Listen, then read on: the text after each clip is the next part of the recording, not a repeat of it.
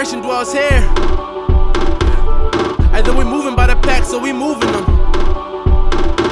And even if you don't, then you do, cause you cool with them. They be like, I only went to school with them. Let's get it. Welcome to Color Correction, a Jesus-y podcast about race from the perspective of an Asian guy, a black girl, and a white guy too. I'm Andrew, he, him pronouns, I'm Asian. And I'm Bethany, I'm black, and I use she, her pronouns. And I'm Chris, I'm white, I use he, him pronouns. Should I go? Yes, That's you a good should. question. How do we want to... Oh, yeah, okay. Yeah, that's Should usually we how say we do something it about with Tess? other... Yeah, well, no, we'll do it later. I think usually how we do it, see, now that we're not in the studio, it makes everything weird. But Tess, just go ahead and, say your ethnicity, your pronouns, and your name. And then we'll give you a little bit more of a formal introduction when we get into the conversation. Does that sound good? Right. Andrew, do you want us to start over or just go from... No, I'm going to leave this whole conversation in. Yeah, that works. Okay. All right. Okay, ready? Mm-hmm. I'm Tess. I'm white passing Mexican American, and I use she, her pronouns. All right, cool. All right, Bethany, you want to give us an update? Sure. So we haven't had corrections in a while because we're just A1 like that at this point. But I just wanted to give everybody an update on my sorority sister who lost her mother to COVID-19 complications in the last episode. So I just want to first really acknowledge how many people reached out to me after listening to that episode and expressed their condolences. And particularly one family at Circle sent me a condolence card. And I felt so deeply loved by my community based on them just listening to our podcast and what we're doing. So I think that's the first thing that I want to acknowledge is that so many people cared for me in that moment. But also my sorority sister, I asked her if I could give this update in this episode. And she said to tell all of you guys that she deeply appreciates all of the love, the thoughts, and the prayers as well. And that it's really helping her get through this moment. So her mother, like we knew in the last episode, passed away from COVID-19 complications in New York. She was a beautiful woman that was working in the healthcare field, I believe, and contracted COVID-19. She also was a foster care mother and just a deeply loving, warm, faith-having woman. And she's going to be deeply missed. And they were able to, I know a lot of people in New York have been having trouble with getting their loved ones back after they passed, but they were able to get her back pretty quickly and have funeral services 2 Thursdays ago, right at the end of April. So when you, if you haven't listened to that episode or when you think of me and you think of her, please keep their family in your prayers as they're moving through this just crazy time of disarray in our world and also grieving in this crazy time of disarray. Please keep her in your prayers and your thoughts and all of your love and light. That's my update. Yeah. And I would definitely appreciate, Beth, the fact that you let us, because we talked about this, that we had that moment on the podcast. And I mean, we let people listen into our silence as we didn't know how to proceed. And I heard from a lot of people who really connected specifically with that silence. A friend of mine who just lost his grandmother said that he listened to that episode the morning after he got the news that his grandmother passed away. And he felt like he connected with that silence. He was sitting in it with us. So obviously a lot of people are experiencing a lot of grief right now. And, we're not isolated from it, I guess. And we're not isolated from each other in it. I think that's why it was important for me to keep that moment in the episode, because part of me was like, I'm a very worst case scenario kind of pessimist type of person, but part of me wondered if people would think that it was fake or that like we set it up because the timing was just like crazy. That we were in the middle of recording that episode and I almost ignored my phone until the 4th text message and that got my attention. So part of me kind of wanted to like not include that in the episode in case people questioned the authenticity of it. But what I thought was most important was like with your friend's experience of us sharing in our humanity in this moment. Like 70,000 people have died at this point. 70,000 families, have had that moment that we all experienced together when I read that text message while recording. And that felt really important. So we're going to go into our Speak Up section, which is an opportunity for all of you listeners to tell us what you think about our past episodes. If you don't agree, if you do agree, if you just want to kind of tease something out a little bit more, you can reach out to us at circlemobilizing@gmail.com. And this letter comes from our lovely guest, Tess, who is one of our newest team members on the Circle Mobilizing Because Black Lives Matter team. And yeah, I'm still getting to know Tess, but I'm super excited to have you on this episode. So I'm going to read your letter, which flashes back all the way to episode 1 that we recorded, I think, last year. So we're coming up on a year, guys. That's exciting. Mm-hmm. So yeah, here it is. Hey, Bethany, I think we've met before. And I also go to Circle of Hope. I love y'all's podcast, and I even recommended it to my atheist sister. It's helped me reflect on a bunch, but possibly, more importantly, helped me be more prepared for conversations with people. I never really liked the term, quote unquote, people of color, but I couldn't really figure out why until I started listening to the podcast. I'm Mexican American, but very, very white passing. Recently, someone asked me how I felt about white passing people receiving awards reserved for people of color, and if I'd ever accept one, since I identify as white passing Mexican American. In short, I explained that no, I wouldn't. Those types of awards aren't made for me, and that's fine. But it was certainly easier to articulate after listening to the color correction episode 1. I have plenty more to say on that, but that's plenty for now. Thanks for all you're doing, and I'll keep listening.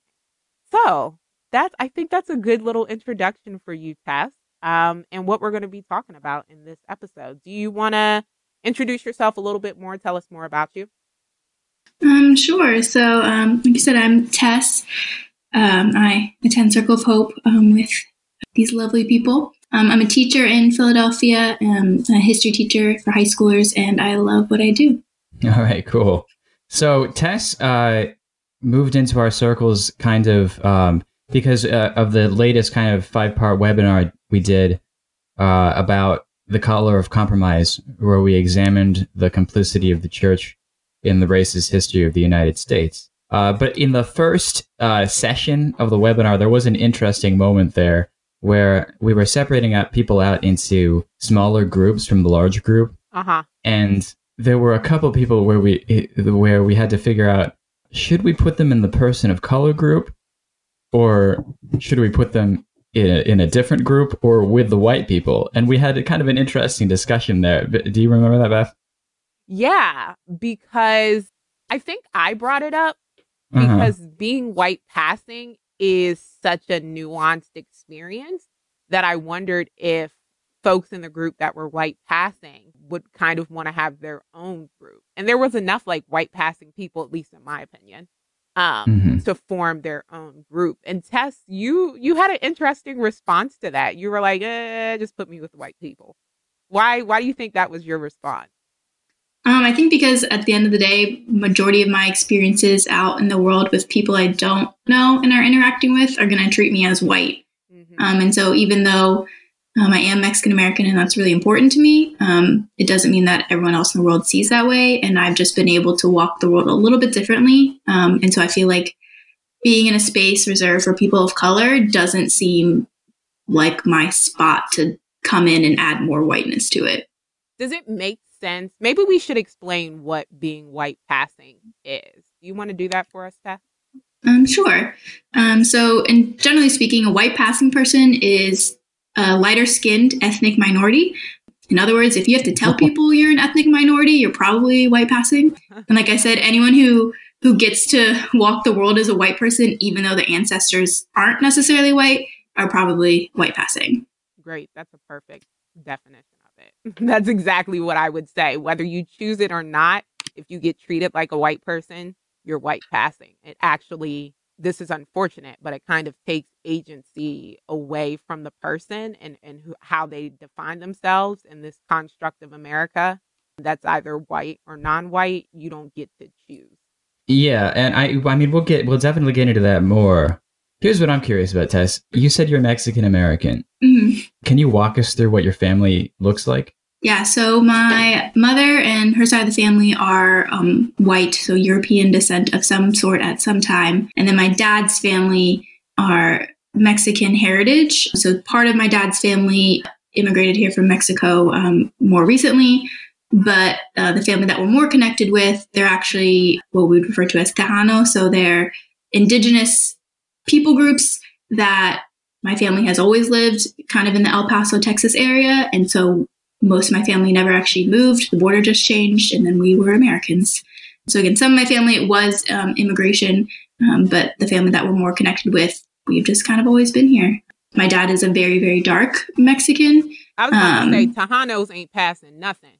No. And like even I have two siblings who are also half white and half Mexican American, and they look far more Mexican American than I do.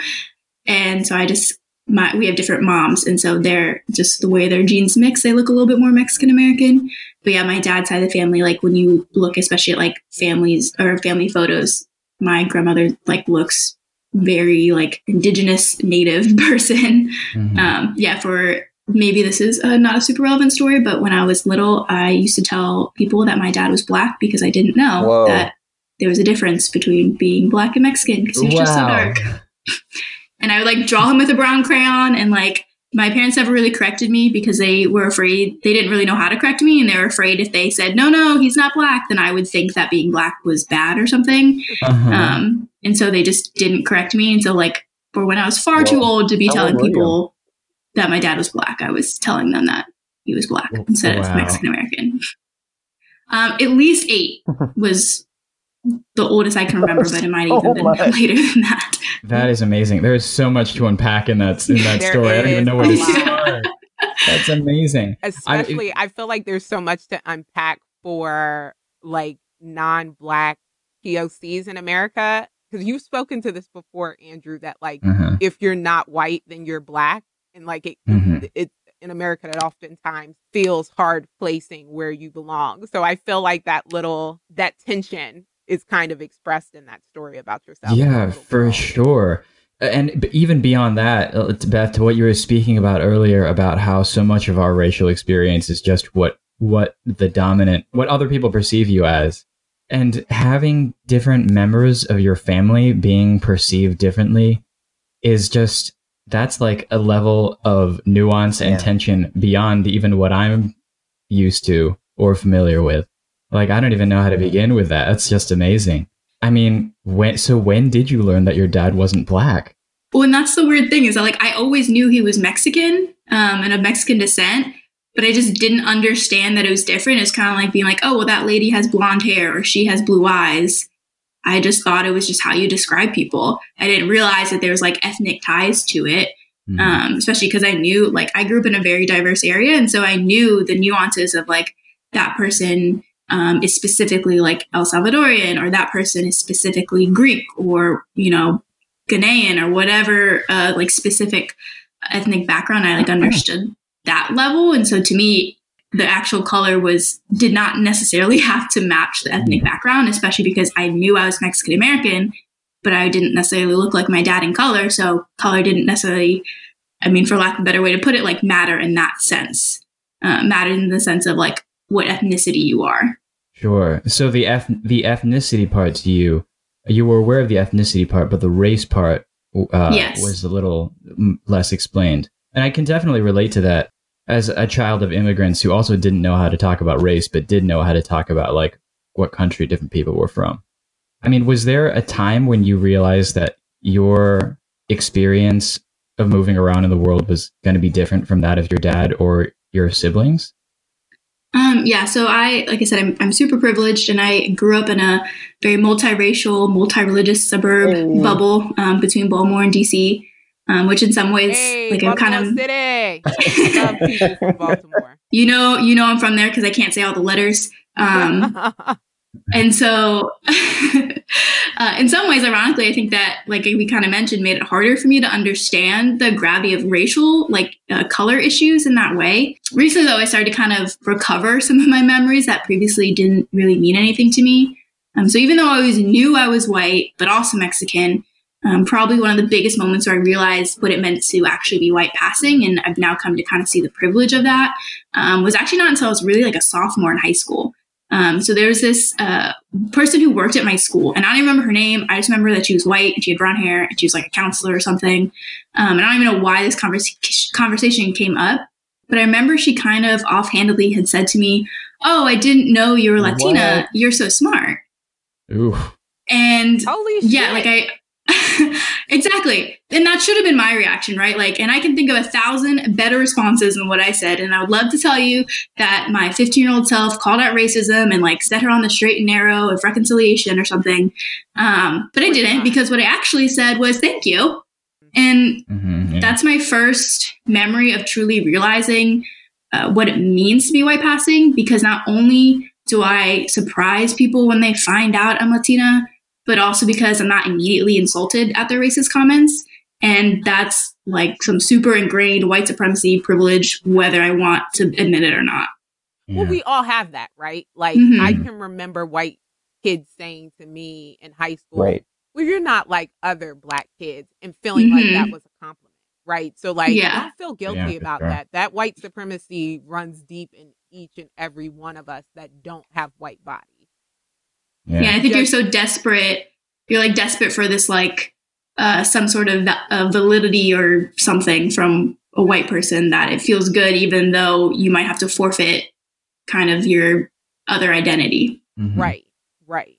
Especially since that other identity is already looked at as less valuable, right? So to have a white person who is viewed as innately valuable notice you and place a little bit of value on you is satisfactory, because that's how the structure and the system works. Also, guys, I'm a little radical because I just was in a webinar with Resma, I can't say his last name, Minicum, and Robin DiAngelo. So I'm a little fired up. So if I say the word system or oppression 30 times, it's because I was just on a webinar. Right. Super militarized. Right? I don't think I would be able to talk. Just saying. I'm with you on that, though. That's what I like. All right. So, Tess, can you tell us, in terms of how your ethnicity expressed itself when you were growing up, did being Mexican American feel like something different when you were growing up in terms of language or food or other expressions of ethnicity? In some ways, yes. I was not taught to speak Spanish, and there's a lot of reasons for that. But one time my dad kind of expressed to me that part of that was he knew if I wasn't taught Spanish, then I wouldn't have an accent. And then I could really pass for white because, you have this little white baby and you want to protect your children from the world, even if that, means you have to give up part of your identity. And I think in the past few years, my dad especially has helped rejuvenate in some ways our Mexican American heritage. I think for a while he definitely wanted to fit in the white world. And I don't know if he would express it that way, but that's, my understanding of it. Mm-hmm. So growing up, we had enchiladas and we had, Mexican food. I had basic Spanish level, but definitely not fluent. I wouldn't even consider myself fluent at any means at this point. But for the most part, I had a pretty white experience. And part of that is my mom doesn't speak Spanish, and it's really hard to learn language if you don't have that conversation in front of you. Sure.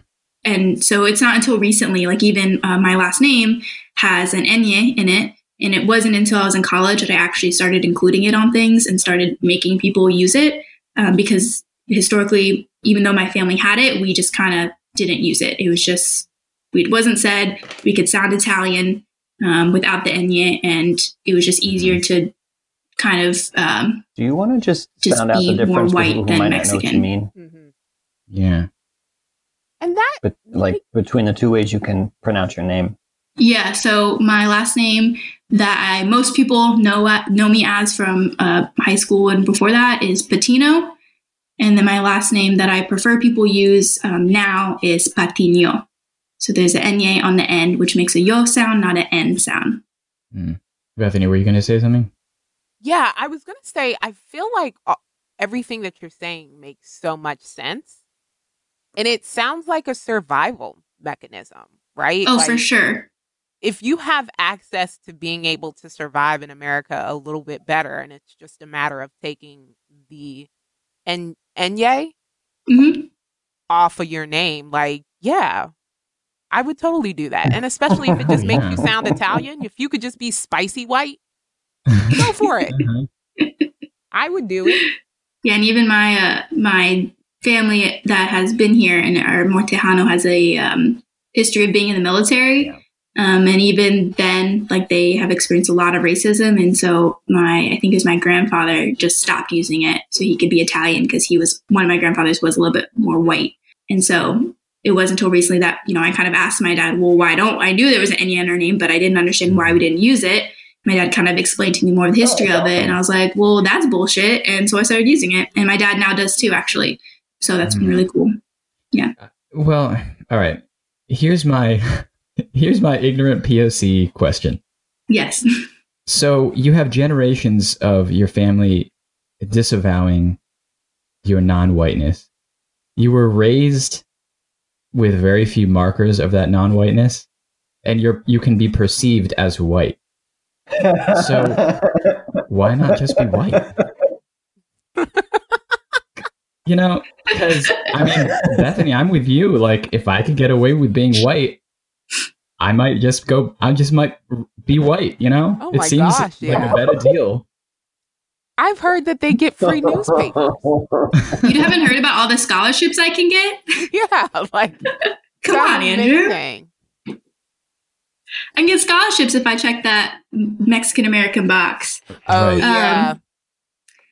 I don't have a very profound answer for that. I think part of it just feels so dishonest, and that's not who I am. And the small markers that I do have are really important and are huge in my identity. For instance, around Christmas time, we have a huge tamale party, and we have this huge event, and we invite everyone who we know over, Mexican or otherwise.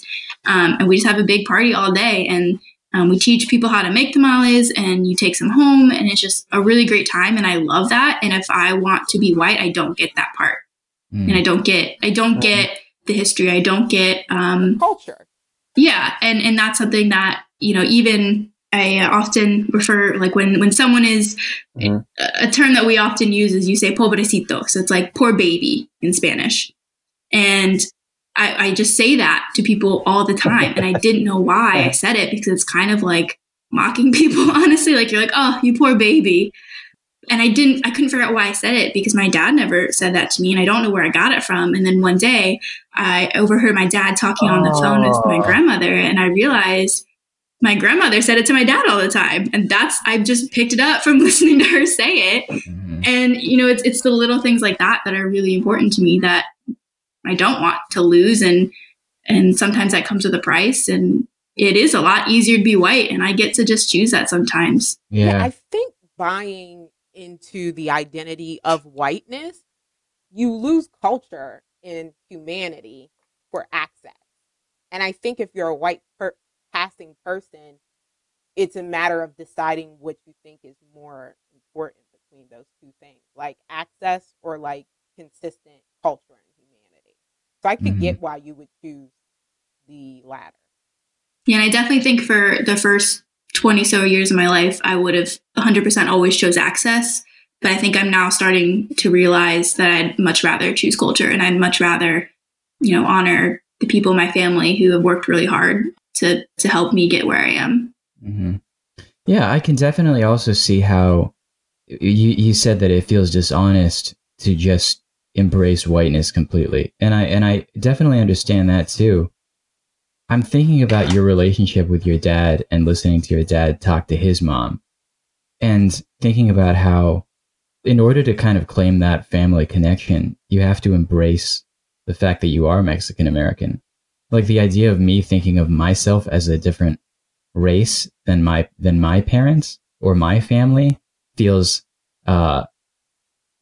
really yeah, that feels crazy, you know, because I want to be connected to them, and to disavow that connection really feels like death to me, you know? So I get why you would want to embrace that connection. At the same time, Bethany, you've spoken before about, and I share in this a little bit, and you maybe, I mean, you might have picked up on that with just the nature of my question, a little bit of hostility toward people who are able to pass in that way. And in some ways kind of claim the best of both worlds. I don't know. Beth, can you speak to these complicated feelings? Yeah, I definitely feel the same way, because I feel like there's so much privilege. So, what am I trying to say? I feel like there's so much privilege in being white passing, a privilege that I could never access, of turning it almost on and off, that I actually feel really hostile towards white passing people, especially when, one, I either see them moving in and out very fluidly, or two, sometimes I've experienced white passing people lamenting that non-passing people don't accept them. And I'm just like, yeah, motherfucker, I don't. Like, you get access to things that, like, I could never access. Like, you don't quite get my experience. So I think that's the tension or hostility that I often feel. Yeah. Andrew, I think it's so... Sorry. Go ahead.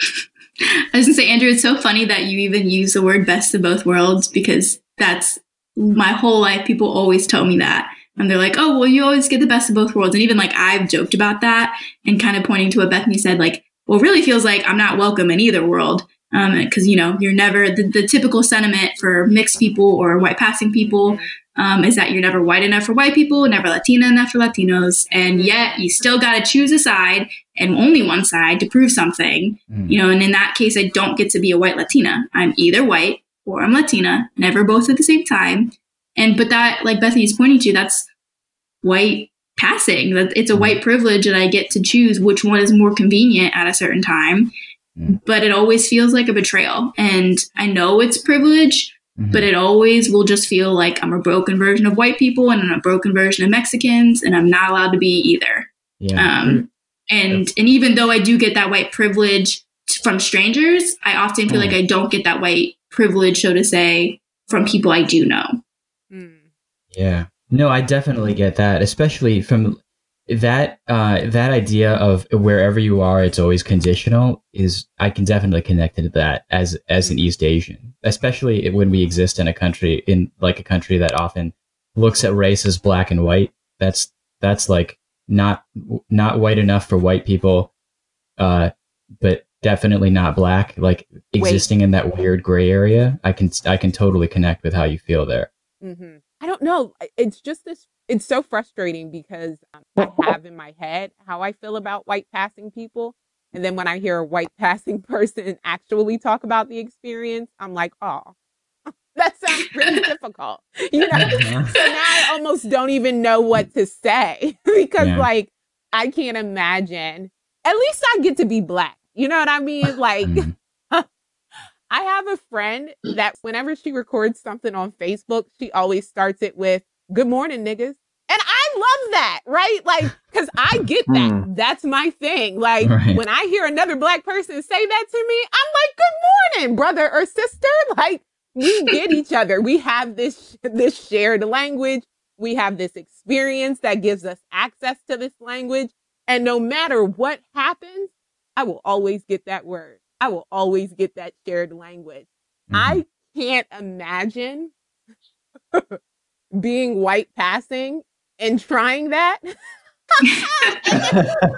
the response that I would get, right? And I would be like, no, like, maybe my mom's black. Maybe I was only raised by my black mom. Like, this, like, what do you mean I can't say this word? Like, I'm you guys, right? Like, I have the same experience as you guys. Like, I might not look like it. That would be maddening, right? Like, in the same sense that I feel like I'm denied access based on a moment, and I'm denied access based on the privilege class. I can't imagine being white passing and getting denied access to the people that I feel like I have familial ties to in a moment. Mm-hmm. That sounds really painful. Yeah, I think that's the part that's hard to explain to people, because there is this sentiment of like, well, out in the open world, when you can go outside, I do get all the privileges of white people. You know, I'm not followed around stores. No one questions my walking around their neighborhood. Like all those things of strangers, I still get. But it's with the people that you do know that it's sometimes a little harder. Like I have, especially in my earlier life, but even more now, even so now, when people, again, find out that I'm Latina, that the conversation changes. And that is hurtful in some ways and strange, and you kind of just overlook it. But there is this definitely the sentiment whether you're talking to white people or Latina people? Well, now you're not the same, but you were before. And then once we know something about you, you're no longer a part of our club. And you feel that with white people? Typically, when it's Latina people or Latinx people, it's, well, now you're on our team, but only like halftime. And you definitely, especially because I'm a white passing Mexican American who does not speak Spanish, even more so, you're out. You can't be involved with us in the same way because you have that language barrier, which is a big deal.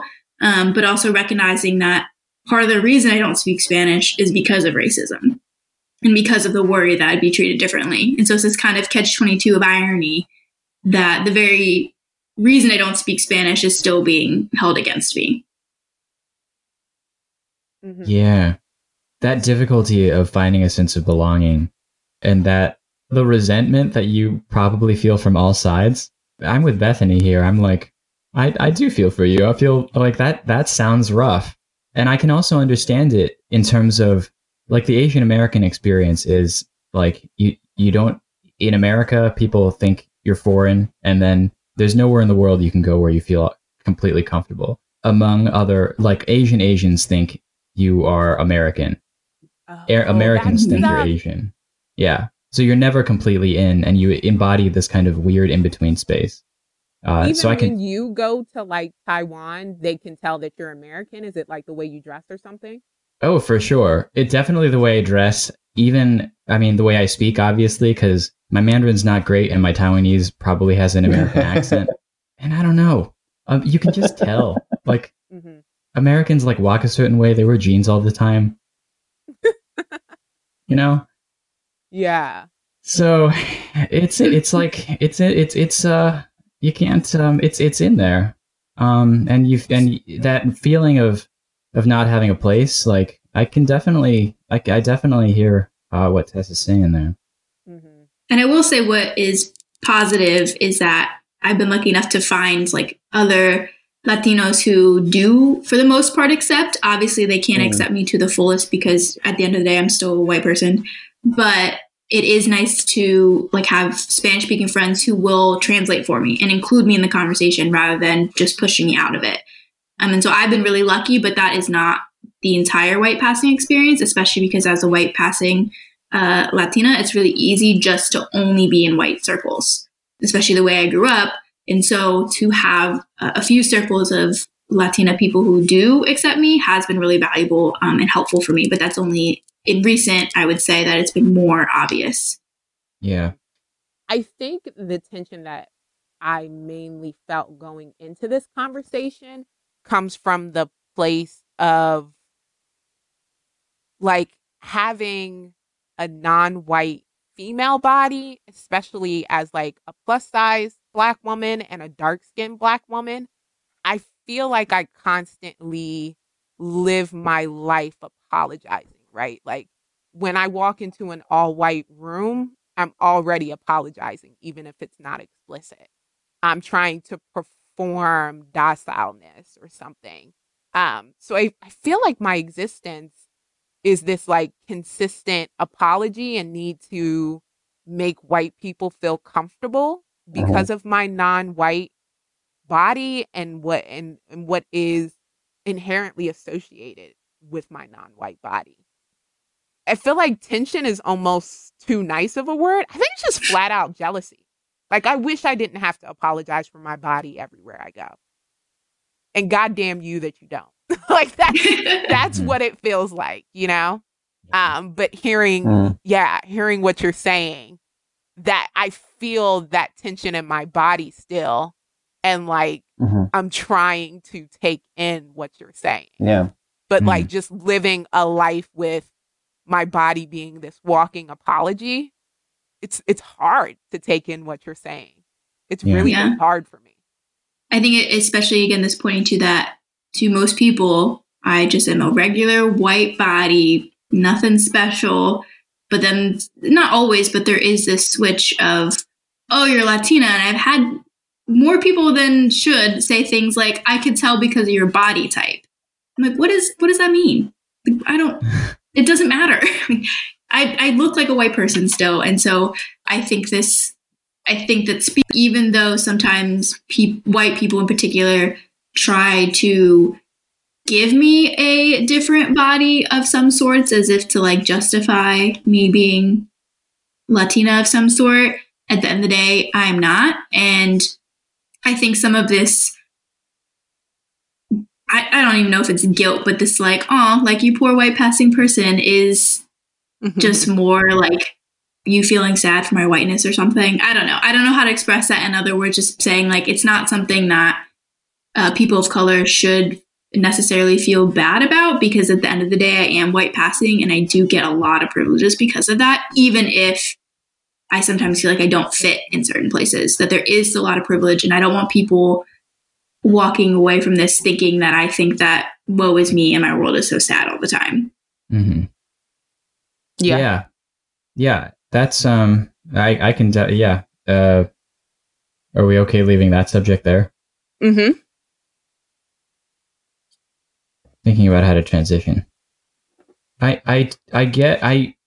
like that Tess is acknowledging that the difficulty of the racial gray area of being white passing and dealing with white passing privilege is not on the same level of, for instance, having to be afraid of the police. As an Asian person, we're also like, I'm always also trying to reckon with the privilege of not having to, most of the time, fear for my bodily safety, while also recognizing that white supremacy can affect us in different ways. But I definitely want to acknowledge that it sounds like all of us are talking about how do we get people to acknowledge the fullness of our humanity. Bethany, you and I are always pushing against people questioning our humanity because we have to prove that we're not something, you know? Like, right. I have to be extra assertive. I have to speak English extra well. You have to make sure that people don't feel threatened. Whereas in order to have people be aware of the fullness of Tess's humanity, and Tess, I mean, correct me if you feel like I'm speaking wrongly for you here, but it sounds like in order for people to know her fully, she has to assert that those aspects of her identity that are written on our faces. But in order to be honest about who she is, well, you know, to be honest about who we are, we have to like chip away at what people think we are. In order to have people be honest about who Tess is, Tess has to assert what people don't think she is. Does that? I'm kind of putting together as I talk, but does that make sense? Yeah, I think so. I think definitely. This definitely speaks to like how strange this social construct of race is in our identities and how it's mixed up in our humanity. And I think getting people's humanity wrong is a problem that is, you know, goes back to the ages. I think we see it in the Bible. Is this my cue? Beth, you like that was good. So sorry. It was such a good transition. I was like, what? Okay. We definitely because that was eloquent AF and I wasn't ready. Thank you.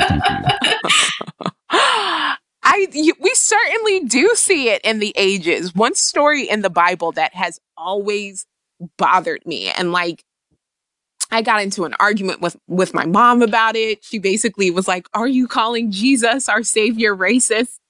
But there's a story in Matthew 15:21 through 28 where a Canaanite woman who would have been viewed as less than Jesus as a Jewish man walks up to Jesus and asks him for help with like healing her daughter that had been possessed by a demon. And Jesus says something to the effect of, "Girl, I wouldn't even throw you a bone. Like, it's just like this really rude statement. I can't remember what the scripture is. It's something to the effect of, would you take the bread off of your table from your children to feed the dogs? Can somebody help me out? No, you got it right. I did? This is from the NIV. Okay. All right. I'm going to look the scripture up real quick so I can read it. Okay. So the scripture is Matthew 15:21 through 28. The faith of the Canaanite woman. Leaving that place, Jesus withdrew to the region of Tyre and Sidon. A Canaanite woman from that vicinity came to him, crying out, "Lord, Son of David, have mercy on me. My daughter is demon-possessed and suffering terribly." Jesus did not answer a word. So his disciples came to him and urged him, "Send her away, for she keeps crying out after us." He answered, "I was sent only to the lost sheep of Israel." The woman came and knelt before him. "Lord, help me," she said. He replied, "It is not right to take the children's bread and toss it to the dogs." "Yes, it is, Lord," she said. "Even the dogs eat the crumbs that fall from their master's table." And then Jesus said to her, "Woman, you have great faith. Your request is granted." And her daughter was healed at that moment. But yeah, that story has always bothered me, especially as a Black woman that has felt the need, like I said, to apologize for my body and the assumptions that come with my body. I feel like Jesus really tried that woman. So like, what does that say? How do we wrestle with this scripture and with Jesus when it seems like these internalized biases even showed up with him? One of the things I read recently or came back to is Jesus and the Disinherited. And the author, he talks about this story a little bit. Essentially, I think this is like, Beth, like what you're saying, like this is a moment where like Jesus has a little bit of power. Like that's not the typical place a Jew in occupied Rome or like Rome occupied Palestine finds himself. And I'm with you. I don't know if he actually handles it very well. And that's actually kind of Howard Thurman kind of points to that too in chapter 5 of Jesus and the Disinherited. Howard, like he thinks this is what she's thinking at this moment. What right has this woman of another race to make a claim upon me? What mockery is there here? Am I not humiliated enough in being misunderstood by my own kind? And here this woman dares to demand that which, in the very nature of the case, she cannot claim as her due. Yeah, that quote went over my head. Can you read it one more time? Yeah, so like this Canaanite woman, or just explain to us what you think it means. Now we're exploring the like socio-political landscape of like Jesus's day, which like I have no business doing. So I'm going to try not to do too much of that. It's just like it's very clear from the passage that like they're coming from different backgrounds, and I think that it does sound like the hierarchy here is that he and his people are highly oppressed by the Roman occupiers. So I think this is a moment where like he has some power, and this woman technically has no right to ask for anything from him. Which, Beth, I think that's actually what you're saying. Like, it's not actually a good moment for Jesus. So it's almost like Howard was saying that Jesus was kind of asserting power and privilege when he got the chance to do so. So, Chris, is the commentary that you're reading is saying that Jesus, that the Canaanite woman's request was like an imposition, or?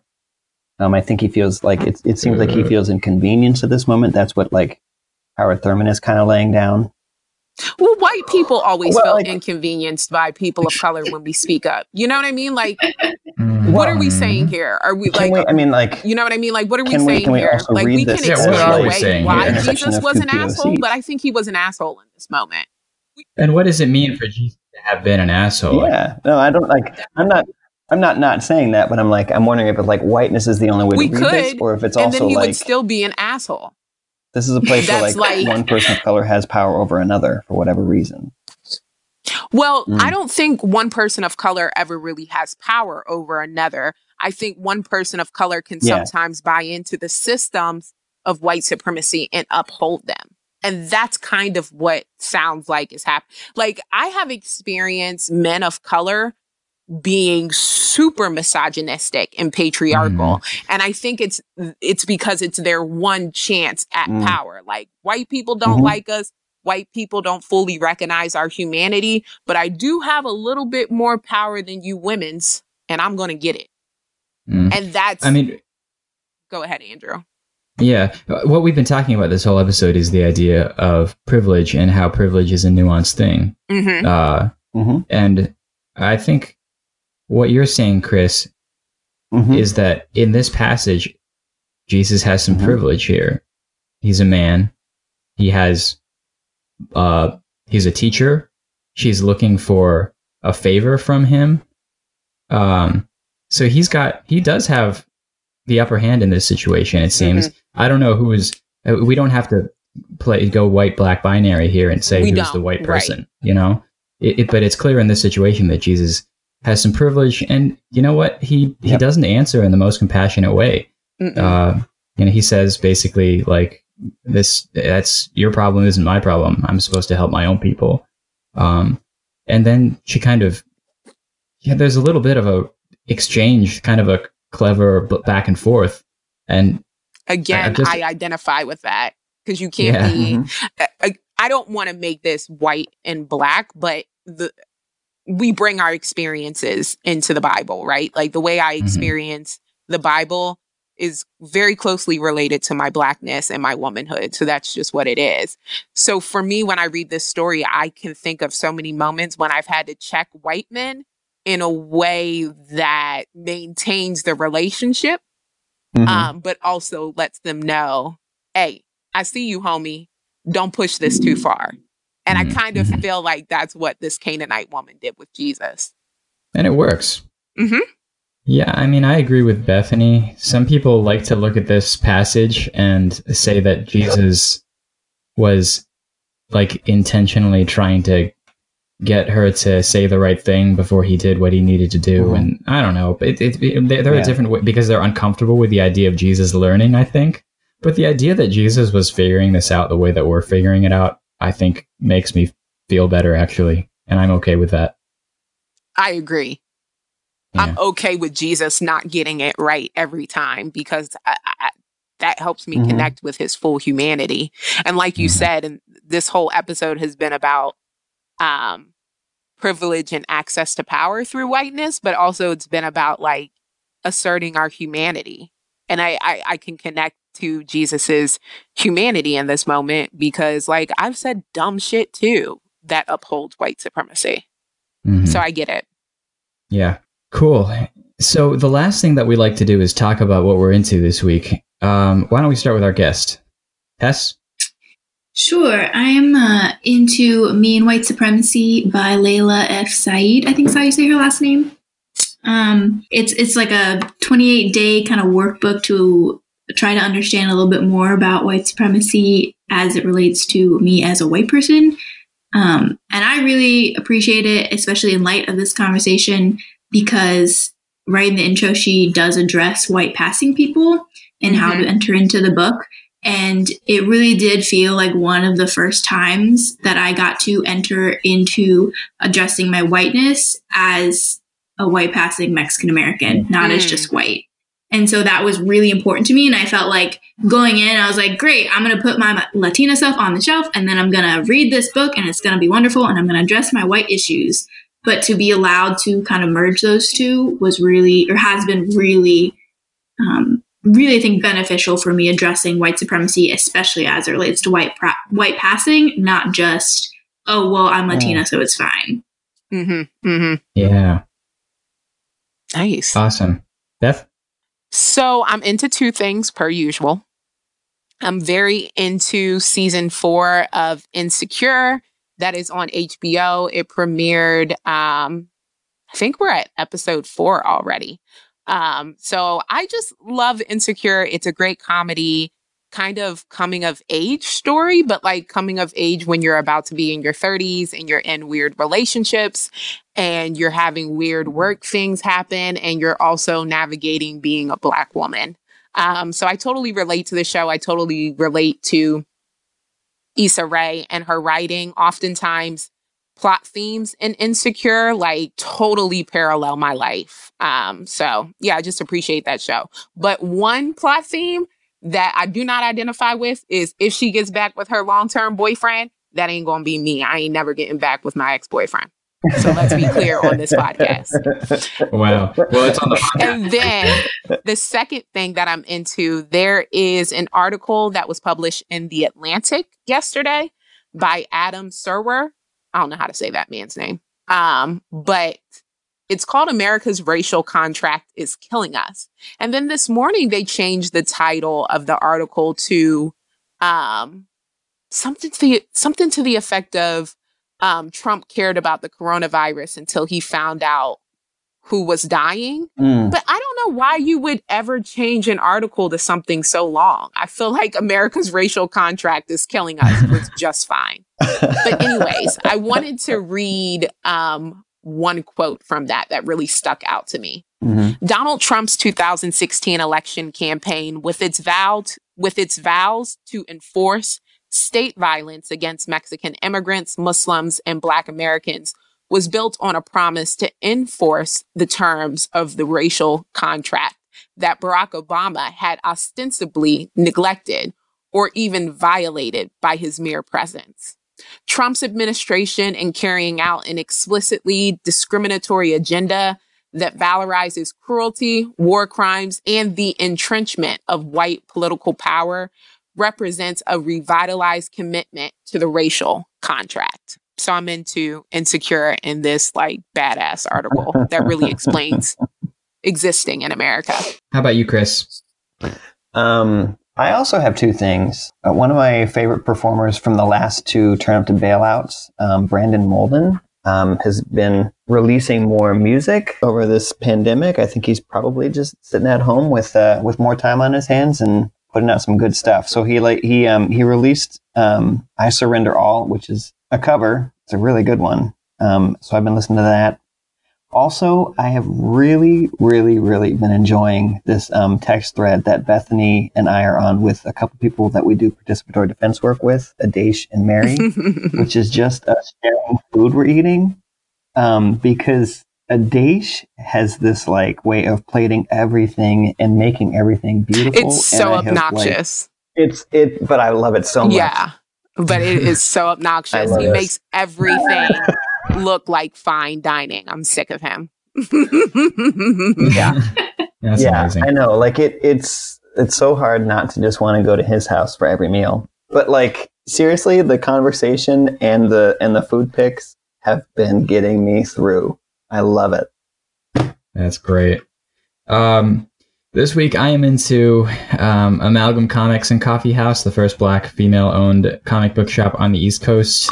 They are now, after being closed for a while, they're now open for taking orders, book orders. I want them to still be in business when this is all over, and I want to be able to walk down to this place, which is in my neighborhood, and support Ariel. So buy books from this place. I want to recommend two comic books that I see are available on their website. Lumberjanes is kind of an all ages comic about a bunch of girls who go to a scout camp and deal with like monsters and stuff there. It's a lot of fun for kids or really anybody. And also Paper Girls is a really good comic. It's about a bunch of newspaper delivery girls who have to deal with time traveling alien mutants. Also a great comic book, and I recommend both of them. And buy them from Amalgam, please. So, Andrew likes comic books for teenage girls, something we learned. They both feature a diverse cast of girls being cool, and I'm not mad. Nothing wrong with that. I recommend these. Cool. So special thanks to Luke Bartolomeo, our communications manager. Once again, we are recording distant from one another and hope to be in one another's presence sooner rather than later. Joe Mahoney, we miss you. And we miss everybody. Bethany, you want to tell everybody how they can reach us? Oh, yeah. So if you're listening to the podcast, I think I saw somebody in Australia is listening to us. I've seen folks in India are listening to us now. Give us a what's up and let us know that you're listening, and let us know how you're navigating race and faith and this global pandemic and all the things in between, because life is weird right now. And, you know, we want to hear from you guys and how you're navigating it. So email us at circlemobilizing@gmail.com. And with that, stay Black, Little Mermaid.